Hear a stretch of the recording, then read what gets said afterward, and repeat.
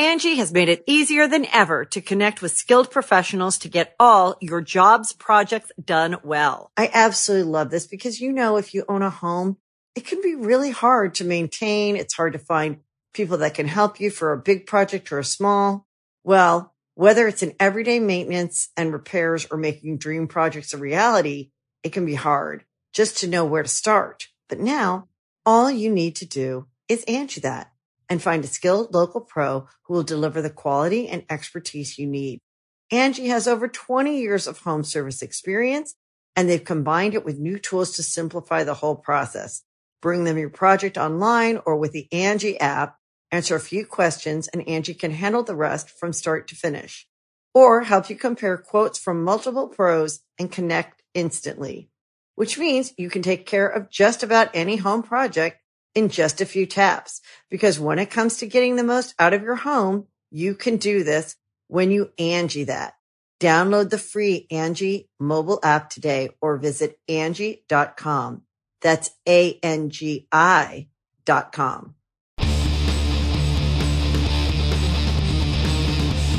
Hey, friendo, Steve here. And Larson. And welcome back to Sorry, Going. young boy, Larson. Sorry, young boy. It's the last time I have to do it. It's the last time. It's the last time one. you're going to have to do it, young boy. Niban, off to excursion, return Ichiban. That's the goal, man. Yeah, dude. Anyways, welcome back to Going in Raw, the only pro wrestling podcast you need to be listening to. Special edition, Dark Side of the Ring review time, man. These are so great. These are so much fun. Of course, last week we gave you our thoughts on the New Jack, the life and crimes of New Jack. Before that, we had the Benoit retrospective. This week, we're looking at Brawl for All, bro. Yeah, this has been a subject that's been covered actually pretty extensively. Brian Zane did a video on it. Sean Ross Sapp did an extensive retrospective on it. I interviewed Vince Russo, I believe. So it's ground that's well covered. Yeah, sure. That being said, there's a couple things described in this that at least I wasn't aware of. Sure, yeah, absolutely. The primary amongst those was Vince Russo saying motivation, the inspiration behind the Brawl for All was essentially to see Bradshaw get beat up. Yeah. But he was talking tough backstage. I wasn't aware of that. Yeah, that was good. Not shocking. Not shocking. He seemed like he was a royal prick back then. So the idea that Vince Russo would then be like, man, I want to see this guy's ass kicked. Hey, I should do a tournament where people get their asses kicked. And it was an interesting dichotomy. I know I saw some complaints about the another instance of Cornette and Vince Russo essentially arguing via video footage about what pro wrestling should be. I think we kind of saw this a bit with the Montreal Screwjob one. There was some specifically like Dave Meltzer. I think some people who are maybe like a little too close to the situation. Because Meltzer knows about this stuff, he's been involved in some of it, kind of, Yeah. I personally, this is just me speaking. I don't think it detracted from the Montreal Screwjob one.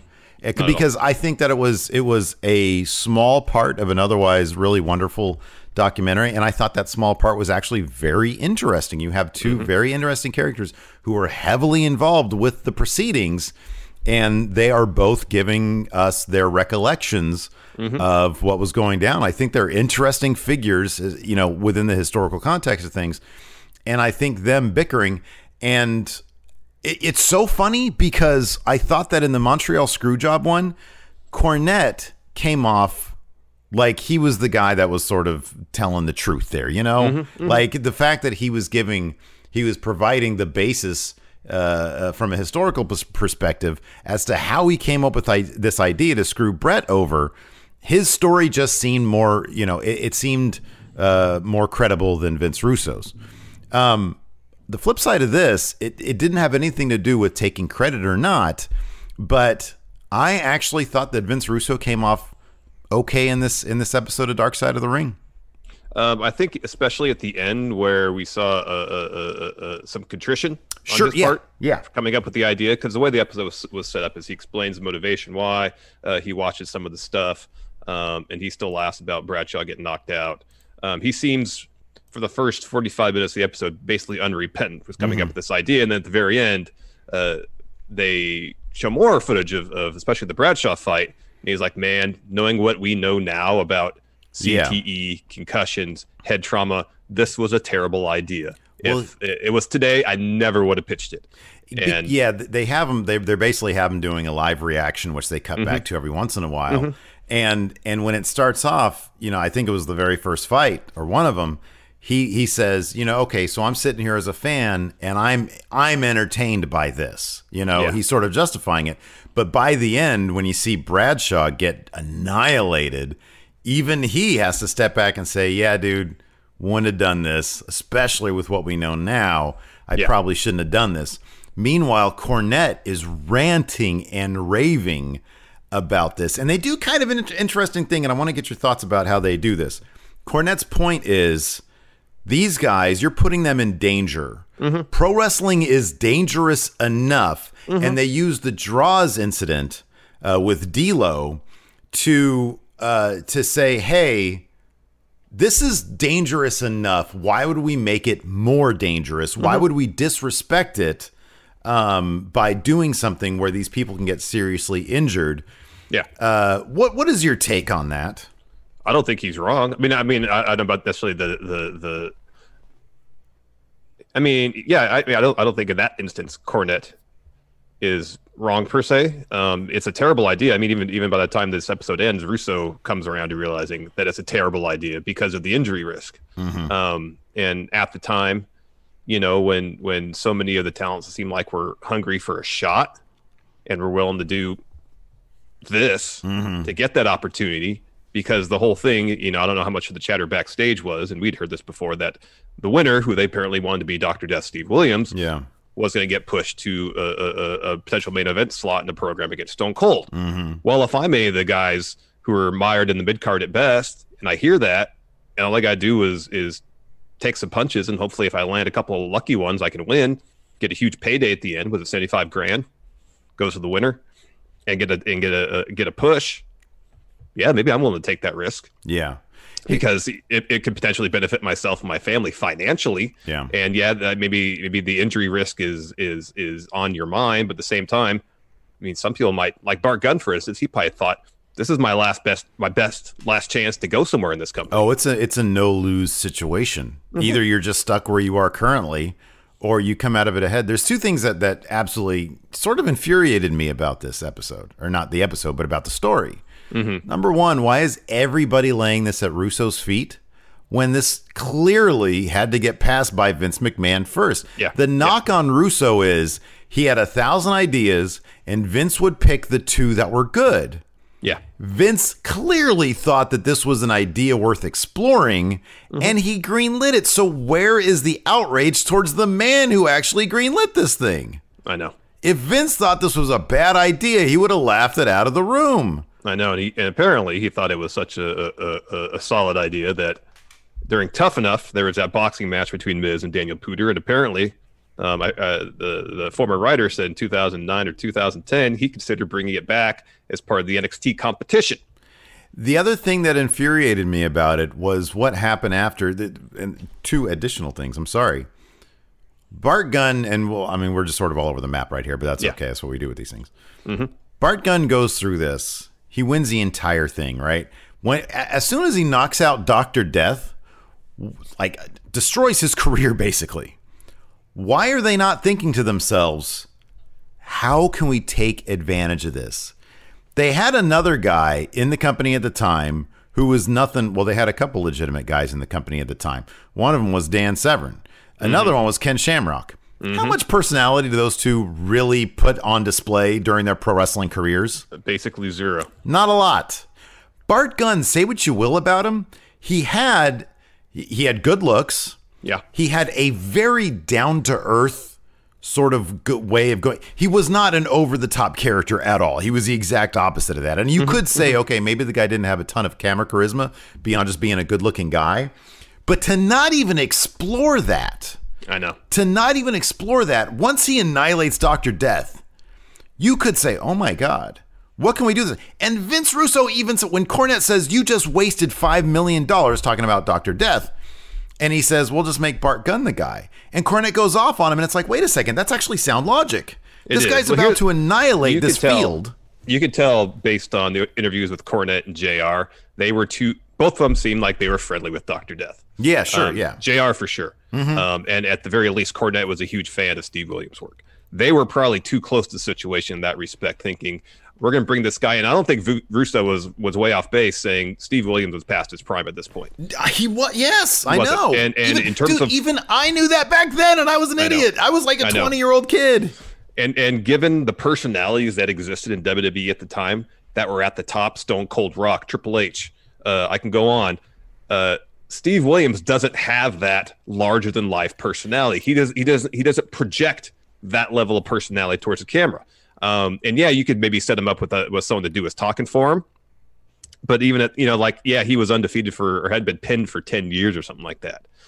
You have Dan Severn walking the company, a legit combat athlete. Yeah. One of the best ever to do it. And they can't get him over to the degree where he is credible with Jim Cornette doing his talking for him. Yeah. Getting him over enough to push him up to the main event. Why do they think it's going to be any different with Dr. Death? When we were watching back then, either at let's see, where were we in 98? We were still here in 98. That's when we moved to LA. Yeah. When we were watching, but we would have been watching here in SAC. Yeah, I remember watching. Yeah. I think pretty much all the Brawl for All. When Dr. Death was introduced, did you ever once think, man, this guy's legit, I want to see him in the main event? Never once. There were too many guys with too much personality on the rise. Triple H, Undertaker. I mean, he'd been around for a little while, but still. Undertaker, Mankind, you name it, The Rock, everybody. I wanted to see. Dr. Death comes in, and all I can think is this guy looks like he's a relic from like the 80s South type wrestling, which I didn't really care about. Like he looked like a mid-carder in WCW. Now I was not, educated on his credentials, and maybe if I was, I would have marked out a little bit more. But just as a fan back then, watching like so many other college age kids, like Vince Russo notes, I saw this guy as old, past his prime. I didn't care. And so when I found out decades later that he was in line for a shot against Stone Cold off this Brawl for All, I was like, this would have been silly. Yeah. This would have been absolutely silly. Give me Kane. Give me anybody else. I know. I mean, and I think as Dr. Death put it, it ended up being Triple H that eventually got that spot. Yeah, which made sense. And if you would have put Bart Gunn, a young guy, good looking, if he annihilates the field like he did, I would have been like, okay, if you booked it, if creatively you do this right, I'll never forget the one time, and I'll ask you, what's the one time you and I really marked out for Shamrock? When we saw him at Starcasting, he still looked all jacked. Okay, it's unfair to put you on the spot. Do you remember when he was the one guy that like he was the first guy to turn? Yeah, wasn't he like part of the ministry, and then he turned on them to save like somebody, like a girl or something. I forget what it was. Yeah. But he comes running down and everybody's like, oh man, Shamrock's going to like save the day in some sort. He like turned on the big, evil group. Yeah. And it was like, man, what if you put Bart Gunn in a similar situation like that? What if he's recruited by like the ministry or something as like, a muscle guy, but then he's the guy who's like too good to like go through with all this nasty stuff they were doing. Yeah. There's a million ways you can tell this story. Yeah. And it was never considered. It was never even considered. I mean, the only thing they considered after he won is they sent him home, said, "Oh, you're going to fight Butterbean." That was terrible. And then here we're gonna not only have you do boxing training to take on a professional boxer, we're gonna like repackage you as boxer. This guy should have been packaged as like bar fighter. Yes, exactly right. And what's shocking is that at the time it was like WWF's creative like zenith, basically, it was like the top that they were, and so like, and that was the other thing that really infuriated me is that internally, Butterbean, I always thought Butterbean was brought in as an opportunity, not necessarily as punishment. You know what I mean? I didn't. Butterbean makes it clear it was punishment. I know. He says that. He says, yeah, I guess I was brought in as sort of like his punishment for what? Bart Gunn even says, dude, in the documentary, I'm willing to work with you guys. You know what that means. Yeah. He says, he says, if you want Dr. Death to win, I will face him in the finals, and I am willing to work with you. That means he's willing to throw the match. He's willing to do business. Yes. And then everybody's like, literally says to him, oh, we're not worried about Dr. Death. What more can you do to put a chip on somebody's shoulder to prove a point? Right. Yeah. Pretty much saying, oh, Dr. Death is going to wipe the floor with you. Yeah. And JR's like, still to this day, incredulous that Dr. Death lost. And it's like, it's like he lays it at the feet of Bart Gunn. What is he supposed to do? What is he supposed to do? I know. It was infuriating. This is like the most Kafkaesque bullshit I've ever seen in my life. But it really seems like WWE in a nutshell. Probably still to this day. Yeah, no, I know. It totally does. But you got guys that are no longer in the WWE, in JR and Cornette. And granted, Cornette, say what you will about him, right? But Cornette really knows, for back then, pro wrestling. He might have his issues with, and that's a whole other weird thing. I'm convinced there are just little things that, like Dave Meltzer has said. I'm convinced there are some things that we don't know about as it pertains to why Jim Cornette is so weird about modern day, about the Kenny Omega stuff and the Joey Ryan stuff. I'm convinced there is something there that we simply don't know, because in everything else, he seems like a pretty cool guy in many other respects, I mean, look at his. It's not like his Twitter feed is like Jackson Riker's, dude. You know what I mean? No, I know. It'd be like I understand you mean like politically. It's weird. There's a weird dichotomy with Jim Cornette, because he seems pretty liberal. Yeah. At the same time, yeah. In certain respects, he's very tied to the way things are done 30 or 40 years ago. Which, like specifically pro wrestling, and he says this in talking about how he tried to teach Vince Russo the ways of doing things in wrestling traditionally, and Vince Russo was not interested in that. He would rather watch Jerry Springer and write an episode of Raw based on what he saw. Yeah. And the way Cornette put it, Russo was not the least bit interested in kind of learning the ropes of pro wrestling writing. Yeah. And he says something to the effect of, Russo didn't, this paraphrasing here, Russo didn't take wrestling seriously, but wrestling is very important to me because it's the thing I love most for 40 years. Yeah. And this is just my guess. Cornette fell in love with wrestling 40 or 50 years ago. And it's a scenario where he fell in love with it, and his perfect image of pro wrestling is what he fell in love with. And that is essentially two competitors in the ring, choreographing a fight that it comes off as believable and real, and when it's done right, the crowd gets sucked into that illusion and has an emotional reaction based on that. And anything that deviates from his perfect image of pro wrestling is an assault on pro wrestling, and therefore must be destroyed. I think that's the only sense I can make of it. No, I know, because at this point you can only extrapolate. You can only extrapolate, because it's never really. He doesn't really explain, but there's an odd. There's got to be. It's interesting. He's an interesting guy. It just feels like there's some missing piece that if we knew whatever the story was, there's a rosebud. Thank you. Exactly. There is a rosebud. And if we knew it, we'd understand it. We'd be like, oh, okay, now I get it. It's probably in generalities exactly what you're saying. There's something specific and something traumatic or something. I don't know. But he is at fever pitch when it comes to Russo. See, but here's the thing. If you, as I described Cornette, his philosophy of pro wrestling, he sees Vince Russo and basically sees the Antichrist. Sure, yeah. Because here's someone who in Russo's mind, at least Cornette thinks, there's nothing sacred about pro wrestling. There's nothing that needs to be protected. Yeah, sure. There's no tradition to uphold. There's no unwritten rules to follow. And it's all about popping ratings, popping this, popping that, week to week to week. Yeah. And as good as Russo came off in this particular episode, it was still incredibly disappointing to hear him say that they used to watch Jerry Springer while watching Raw. Like that was their sole influence. Yeah. And yeah, you could see that on the screen when you watch Raw for the most part, but also it kind of, and maybe, you can't, just as you probably can't lay all the blame on Russo's feet for everything that went wrong at WWE, you can't exactly give him all the credit either. Sure. No, yeah, absolutely. Yeah.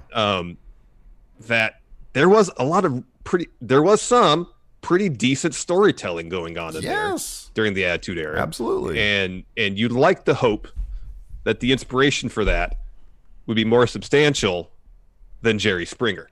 Angie has made it easier than ever to connect with skilled professionals to get all your jobs projects done well. I absolutely love this because, if you own a home, it can be really hard to maintain. It's hard to find people that can help you for a big project or a small. Well, whether it's in everyday maintenance and repairs or making dream projects a reality, it can be hard just to know where to start. But now all you need to do is Angie that and find a skilled local pro who will deliver the quality and expertise you need. Angie has over 20 years of home service experience, and they've combined it with new tools to simplify the whole process. Bring them your project online or with the Angie app, answer a few questions, and Angie can handle the rest from start to finish. Or help you compare quotes from multiple pros and connect instantly, which means you can take care of just about any home project in just a few taps. Because when it comes to getting the most out of your home, you can do this when you Angie that. Download the free Angie mobile app today or visit Angie.com. That's ANGI.com. Hey, it's Kaylee Cuoco for Priceline. Ready to go to your happy place for a happy price? Well, why didn't you say so? Just download the Priceline app right now and save up to 60% on hotels. So whether it's Cousin Kevin's Kazoo Concert in Kansas City, go Kevin, or Becky's Bachelorette Bash in Bermuda, you never have to miss a trip ever again. So download the Priceline app today. Your savings are waiting. Go to your happy place for a happy price. Go to your happy price, Priceline. This episode is brought to you by Shopify. Whether you're selling a little or a lot, Shopify helps you do your thing, however you cha-ching. From the launch your online shop stage, all the way to the we just hit 1 million orders stage. No matter what stage you're in, Shopify's there to help you grow. Sign up for a $1 per month trial period at shopify.com/special offer, all lowercase. That's shopify.com/special offer. Yeah, sure. I mean, I honestly think that the Springer stuff was, maybe the basis for, and it's funny because I know that it's going to be obviously his very biased, point of view, but I'm going to try to read Russo's book because I am very interested in sort of, what his tale is, even told through his lens, and then you can sort of piece together. But I'd like to think that, the stuff that was influenced by Springer was probably, it's probably obviously the stuff that, it's the more shocking stuff. Yeah. But, to plot out, and granted, I haven't watched it in a while, but to plot out Survivor Series 98. And again, I'd like to read a book on how that went down to see exactly who the cooks were in that kitchen. Yeah. But there's some damn good plot twists at Survivor Series 98. Yeah. There are some damn good plot twists during the Attitude Era. There really are. I was just watching today, and it reminded me of how good the plot twists could be. The Festival of Friendship, with Jericho. And I'm like, God damn, man. I know they talk so heavily about working with Jimmy Jacobs on that. And it's just a bummer that he's not with the company anymore because that was some really good stuff. And then I started thinking, man, how long is Kevin Owens with WWE? Because I'd love to see him back with Jericho in AEW. And he's there through 2023. Yeah, he's signed a new deal. In 2018, yeah. Yeah, 5-year deal, yeah. So it's gonna be a while. So anyways, getting back to it, though, the story of Bart Gunn is an absolutely fascinating one. The fact that he was paired up with there is some shady behavior with how the brackets were shaking out. Yeah, they claim it was hats in a bag, but the fact that Bart Gunn was paired with his tag team partner in the first round, and he just absolutely annihilates annihilates Bob Holly to the point where Bob looks like he's going to cry at the end. Oh, it's like the most cry face you're going to see. It really is. And on Bob Holly. I know. On Bob Holly. Noted tough guy, Bob Holly. And they go back to and they ask, well, what was it like immediately after? He's like, it was kind of quiet, And so we Bart shared Gunn, a room that night, yeah. They said Bob Holly's laying on the couch the next day. I know the recreation. Yeah, Bob Holly got the couch. It's great because in the recreation, it's great. It's one shot of in the foreground. You have Bart Gunn with his head in his hands and sitting on the bed. And in the bed, on the bed, and in the background, Bob Holly is twisting and turning on the couch, trying to fit his massive body on probably a very small couch in a hotel room. It's probably more a love seat. Yeah. I thought The Godfather was hilarious in this. Yeah. Being so over the top about his love of the cannabis. It's interesting too because he was talking about his time. Was it working in the gentleman's establishment? Cheetahs. Yeah. Yeah, and the thing, like he put over how much he really enjoyed the Godfather character, but what did he say about working in the strip He used club? to slap the shit out of pimps. He hated pimps. He hated the pimps, man. Maybe he was portraying like, a kinder, gentler pimp. I don't know, but again, a very interesting character. Yeah. And wildly entertaining to listen to. Mm-hmm. Like, I'd love to hear more of his stories. It was interesting, the Bart Gunn section. So he loses to Butterbean at WrestleMania. I think he's gone from WWE shortly thereafter. And my understanding is that they mentioned this, he went to Japan. Yeah. And they mentioned that there was like a potential bout between himself and Butterbean in an MMA match, but he had to be ready in like 4 days. And Bart's like, no. I want fight camp. I want to prepare for this. They didn't mention anything. Apparently, my understanding is he went to Japan and did some wrestling and actually did pretty well for himself. Yeah, I was shocked that they didn't. That was always my understanding. I was shocked. I mean, I understand. I totally understand that documentaries form together around a certain narrative that ideally develops once you start understanding the story. Once documentary filmmakers start creating a story or start filming stuff, basically, gathering info, they start to form a narrative. I'm not sure how the Brawl for All works if they go out and do the interviews first and then in the editing room determine what the narrative is. But I'm never a fan of when they ignore certain big things simply to fit the narrative. Because if Bart Gunn did experience success in wrestling in Japan, like we had both heard, so he was Mike Barton in New Japan from 2002 to 2004. In All Japan. So All Japan was 98 to 2002, and then New Japan was 2002 to 2004. Sorry. So we had 4 years in Japan pro wrestling. Yeah. And that was that was right after he was a tag team champion apparently. Yeah, with Johnny Ace in All Japan. Oh, okay. Yeah, look at that with Johnny Ace. I thought that he did a little bit better. What did he do in New Japan? Let's see here. He was number one contenders for the tag teams. A tag team with Jim Steele. Yeah, and then he got injured. They entered the G1 Tag League. Okay, so that's funny. I think he had his greater success in All Japan because that's where Steve Williams wrestled for long this time, and I think according to this, at least this Wikipedia entry, he gained some notoriety in Japan because he knocked out Steve Williams, and Steve Williams was like over huge in All Japan. Him and totally. Terry Gordy were tag team champions, and there's pictures of them with like 15 belts amongst the two of them. Yeah. They were dominant over there. Yeah. So I mean, he had I guess given that it wasn't like overwhelming success, I thought it was a bit more than just this. On let's see, 2001, he won the annual Kurikan Hall Battle Royal. I mean, he had some. Yeah. Okay. All right. Well, whatever. So that was interesting. The draws stuff was interesting. Hearing D'Lo talk about the draws stuff was interesting. And it's obvious. It was always obvious that had weighed really heavily on D'Lo Brown. D'Lo Brown just seems like the biggest sweetheart. I know. He really does. He really does. Yeah. It was interesting hearing Draws talk about his loss to Bradshaw, where he was convinced that he should have won the match, but it was a situation where, all right, well, they want Bradshaw to advance. So. Yeah, I know. That was... Yeah, and then just Jim Ross's general, like... confusion over how the rules kept on. The whole thing was so haphazard. It was like, yeah, just go out there and fight. Well, what about takedowns? Oh yeah, I guess that's does points, you know? Yeah, and they had a scoring system, but you know, JR said something like, well, you have referees who never refereed a match like this. He has judges who've never scored a match like this. Mm-hmm.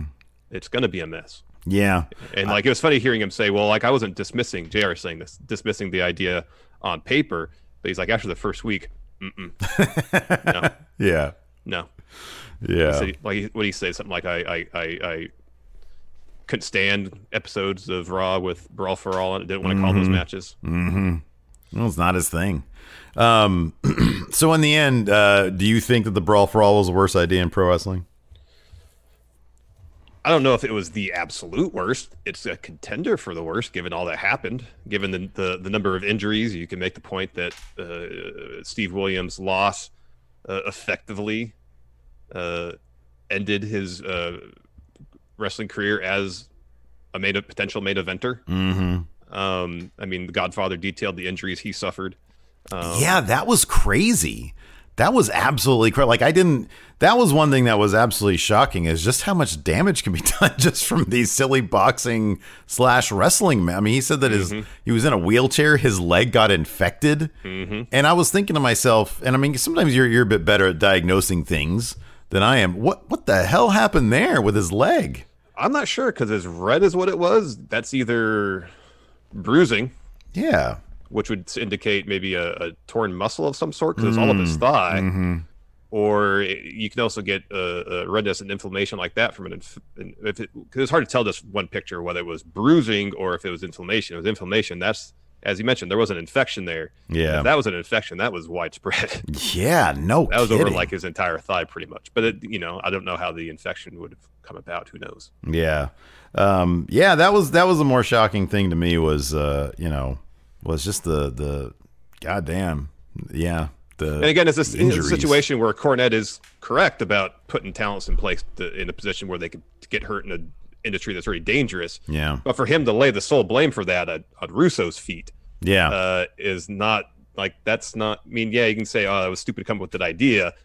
Vince Russo didn't make that Brawl for All happen. It was Vince McMahon that made that happen. I do wonder if there is, and it sort of speaks to the relationships backstage with McMahon, because I wonder if it's a case of McMahon brings in Russo, says this kind of stuff in the magazine is what we need. Yeah. And I want Vic Venom to write the show. Vic Venom. And I wonder if the guys, Pritchard, Cornette, JR, whomever, Briscoe, whatever, see this Russo guy, and I wonder if Vince has his golden boys, if you will, like the guys that he sort of gets infatuated. The boss is infatuated with this guy for right now, mm-hmm. and he'll do what Vince Russo says because he's infatuated with him in the moment. And then, and then he moves on to maybe somebody else who has like a bunch of great ideas that McMahon likes. And I wonder if it was a situation where there's a certain responsibility for being the person that Vince listens to that they all maybe respect backstage. It's like, hey, Vince is really enamored with my ideas right now. I have to be very careful with that. I have no idea. I'm just sort of speculating. I don't know either. I don't know if it's a situation too where I don't know if it's a situation like that where Vince says, "Oh, I like this guy's ideas. He's my new number one," until that person's out the door and then replaced by somebody else. I don't know if that's the situation or if it's a situation where, at that point, Pritchard had been with the company for a while. Cornette probably had two. Mm-hmm. Patterson's been there forever. Oh, yeah. And you got this new guy coming in who was writing columns for the magazine and suddenly handed the book, essentially. And they could all be like, who the hell is this guy? Yeah. Oh, yeah. I'm sure there is why is he on my turf now? Yeah. Potentially feel threatened by it. And maybe that's one of the reasons Cornette was upset about it. It's like, all right, this guy is on my turf now. I'll try to show him the ropes. Oh, you're not interested? Just immediately taking offense just based on that ground, if nothing else, Yeah, I forget who is attributed to the quote, and I'm reading that. I'm about 100 pages away from being done with that Nitro book. Mm-hmm. But yeah, that's why they said that when Russo showed up to Nitro, the non-wrestling segments just went through the roof in terms of the number of them, because he was not about storytelling in the ring. Nope. he was all about, everything but the actual wrestling, which was kind of silly because it's professional wrestling. Yeah. And you really need a mix of the two. You do.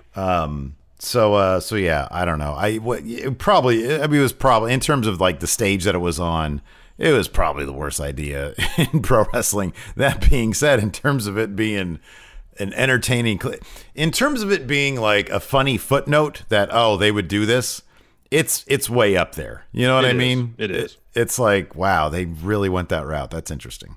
It's interesting to remember. I remember watching it live at the time. It's like, gosh, these fights are terrible. They're awful. I know. Because they showed, like Bart Gunn was like one of the handful of people who actually managed to knock anybody out. Yeah. By and large, it was sloppy takedowns attempts. Just it was ugly. Just, like I think in their mind they wanted to have fights like Rocky. Yeah. Where everybody's just throwing haymakers and just like sucking them up on their chin. Yeah. But it was just flailing punches, not many landing, awkward takedowns, sloppy fighting, not fun to watch. Yeah. It was largely a pretty lousy viewing experience as a fan. It's pretty bad stuff, dude. Yeah, it was. Anyways, let us know what you guys thought about the Brawl for All documentary or just the Brawl for All itself. Thanks for watching, and until next time, what's up next week on Brawl on Dark Side? Is it the Snuka murder? Might be. Okay. Well, in any event, we'll be back next Sunday for more of that. Thanks for watching. Till next time, we'll talk to you later. Goodbye.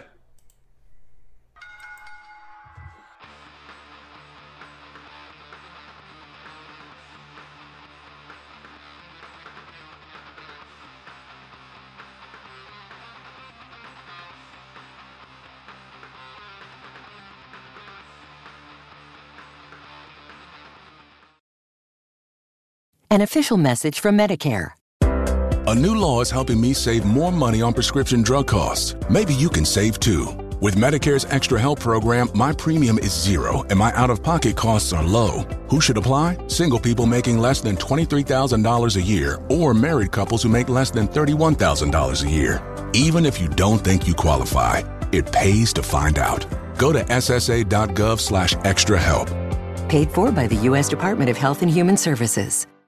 An official message from Medicare. A new law is helping me save more money on prescription drug costs. Maybe you can save too. With Medicare's Extra Help program, my premium is zero and my out-of-pocket costs are low. Who should apply? Single people making less than $23,000 a year or married couples who make less than $31,000 a year. Even if you don't think you qualify, it pays to find out. Go to ssa.gov/extrahelp. Paid for by the U.S. Department of Health and Human Services.